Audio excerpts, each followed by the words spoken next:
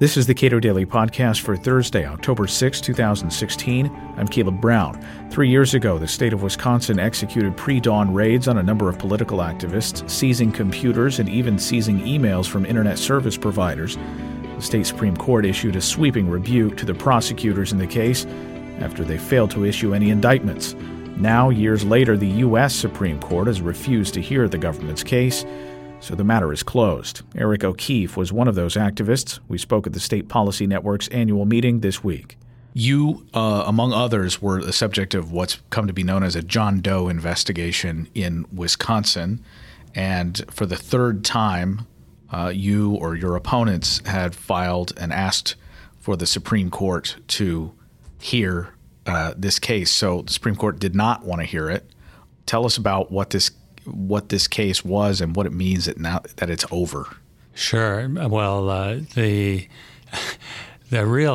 was an entirely political investigation. Started 4 years ago, August, which really never had any valid purpose. Its goal was to damage the political opponents of pro-union Democratic District Attorney John Chisholm and his friends in government, career government employees. In terms of a national context, it was another example of statist authoritarians using their government power to thwart their political enemies. And since they love government, they hate my group, Wisconsin Club for Growth, and what we were doing in Wisconsin. They just happened to have some unusual tools in Wisconsin, the John Doe and a gag order, since reformed. But I think for most people, it's best to just see it as yet another case of government trying to trample speech, to suppress the speech of critics of government. And you mentioned the three cases. Two different appeals of targets went up, and we were trying to overturn or stop the prosecution. Those were denied. This was the prosecutors appealing their sweeping defeat. About 15 months ago, the Wisconsin Supreme Court determined that the investigation was conducted without foundation in reason or law, unquote. A devastating, sweeping defeat for the prosecutors. Yet they took it up. They took it and applied for cert, and just on the third anniversary of the home raids in the dark, the Supreme Court denied cert. So that ended this abuse. To provide a little background here, you woke up to discover, police and reporters in front of your house? Well, my story was a little different. There were 5 targets, and my house was slated to be raided. But it was a scratch at the last minute because they thought the sheriff was too political. I live in the country, and there were no municipal police. 4 other family homes stayed on the list, were raided in the dark with bright lights, shouts, banging, in one case guns drawn. And these were aggressive paramilitary raids. Inexcusable for looking for political documents in America. And in 2 cases, they woke up children from bed. So that was the worst outrage of it. Meanwhile, they had already grabbed all of our emails from internet service providers, all of our bank records. The idea that they didn't know what we were doing was unsustainable. These were raids to intimidate.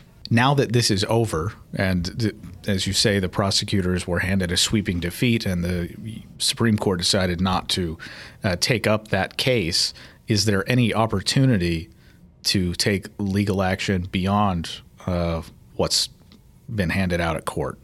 Yes, and it's a great question, because what happens if evil prosecutors decide to attack us? They spend taxpayer money. They drag us through, smear campaigns, leaks, and litigation for 3 years. And then they lose. Is that a big win for us? We've been tied up. We've been diverted. We spent resources. It's not good enough to simply have it stop when they run out of ways to attack us. So, no, there are 2 active lawsuits, one by a think tank in Wisconsin. The MacIver Institute is the lead plaintiff in a class action. I'm in the class. They violated federal law, the Stored Communications Act, by failing to tell us they had seized our emails from our internet service providers. And that's worth noting in particular. We're used to hearing about federal intelligence agencies intercepting emails, but for a state agency to go not to you but to your internet service provider and seize emails seems like a sweeping abuse. Right, and in fact, they went to over 20 people. They went to all the big national providers, Yahoo, Microsoft, Google, 1&1, and they seized emails of people who have never lived in Wisconsin but were corresponding with us in Wisconsin. So this was actually a spying operation of sweeping national scope, and they seized everything the ISPs had. Emails sent, received, and deleted for multi-year periods. It was an appalling, and it's interesting you mentioned the national concerns. One of the scary things here, and one of the reasons I'm happy to be able to talk to you, is that Wisconsin newspapers generally have supported the prosecutors.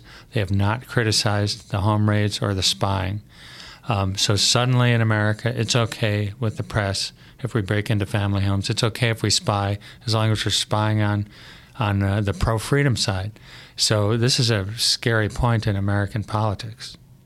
Do you suspect that the reason that there is, I don't know if you call it complicity or not, among members of the media, but is it that there's a general bias against what they call dark money? That is to say, money that is meant to influence politics in one way or another, that is not broadly accessible by the media? Well, no, because they're perfectly happy to have George Soros money sneaking in various ways. They're particularly fond of the darkest kind of power applied in politics, the use of government resources and government power in a campaign, and that's what we saw here. So get this, they claim to be for transparency. John Chisholm will not tell the taxpayers, the voters, how much he has spent on this John Doe pursuit. Also, if they want transparency, why did they gag me? I'm a political speaker. They gagged people who are highly engaged in politics from talking about what? Politics and government. No, they're not interested really in transparency, and they're not, and that is cover. And this thing about dark money is just noise because for one thing, we brag about our ads. They come from the Wisconsin Club for Growth in this case. We're proud of that. Our donors don't make the ads. So the speaker is the Wisconsin Club for Growth. They know that they are not going to win a public debate by saying we're for censorship. We want to shut up our political enemies. But when you study it, that is all it's about. What laws need to change in order to make sure that this kind of thing doesn't happen in Wisconsin? I know had these prosecutions been successful, a lot of other states would have been more than happy to roll out very similar legal provisions to give their prosecutors similar authority. Well, unfortunately, laws cannot prevent prosecutorial abuse. They violated the Constitution. They broke laws. The Wisconsin John Doe law has been revised and made harmless, so it will not be abused in this fashion again, but it may be violated.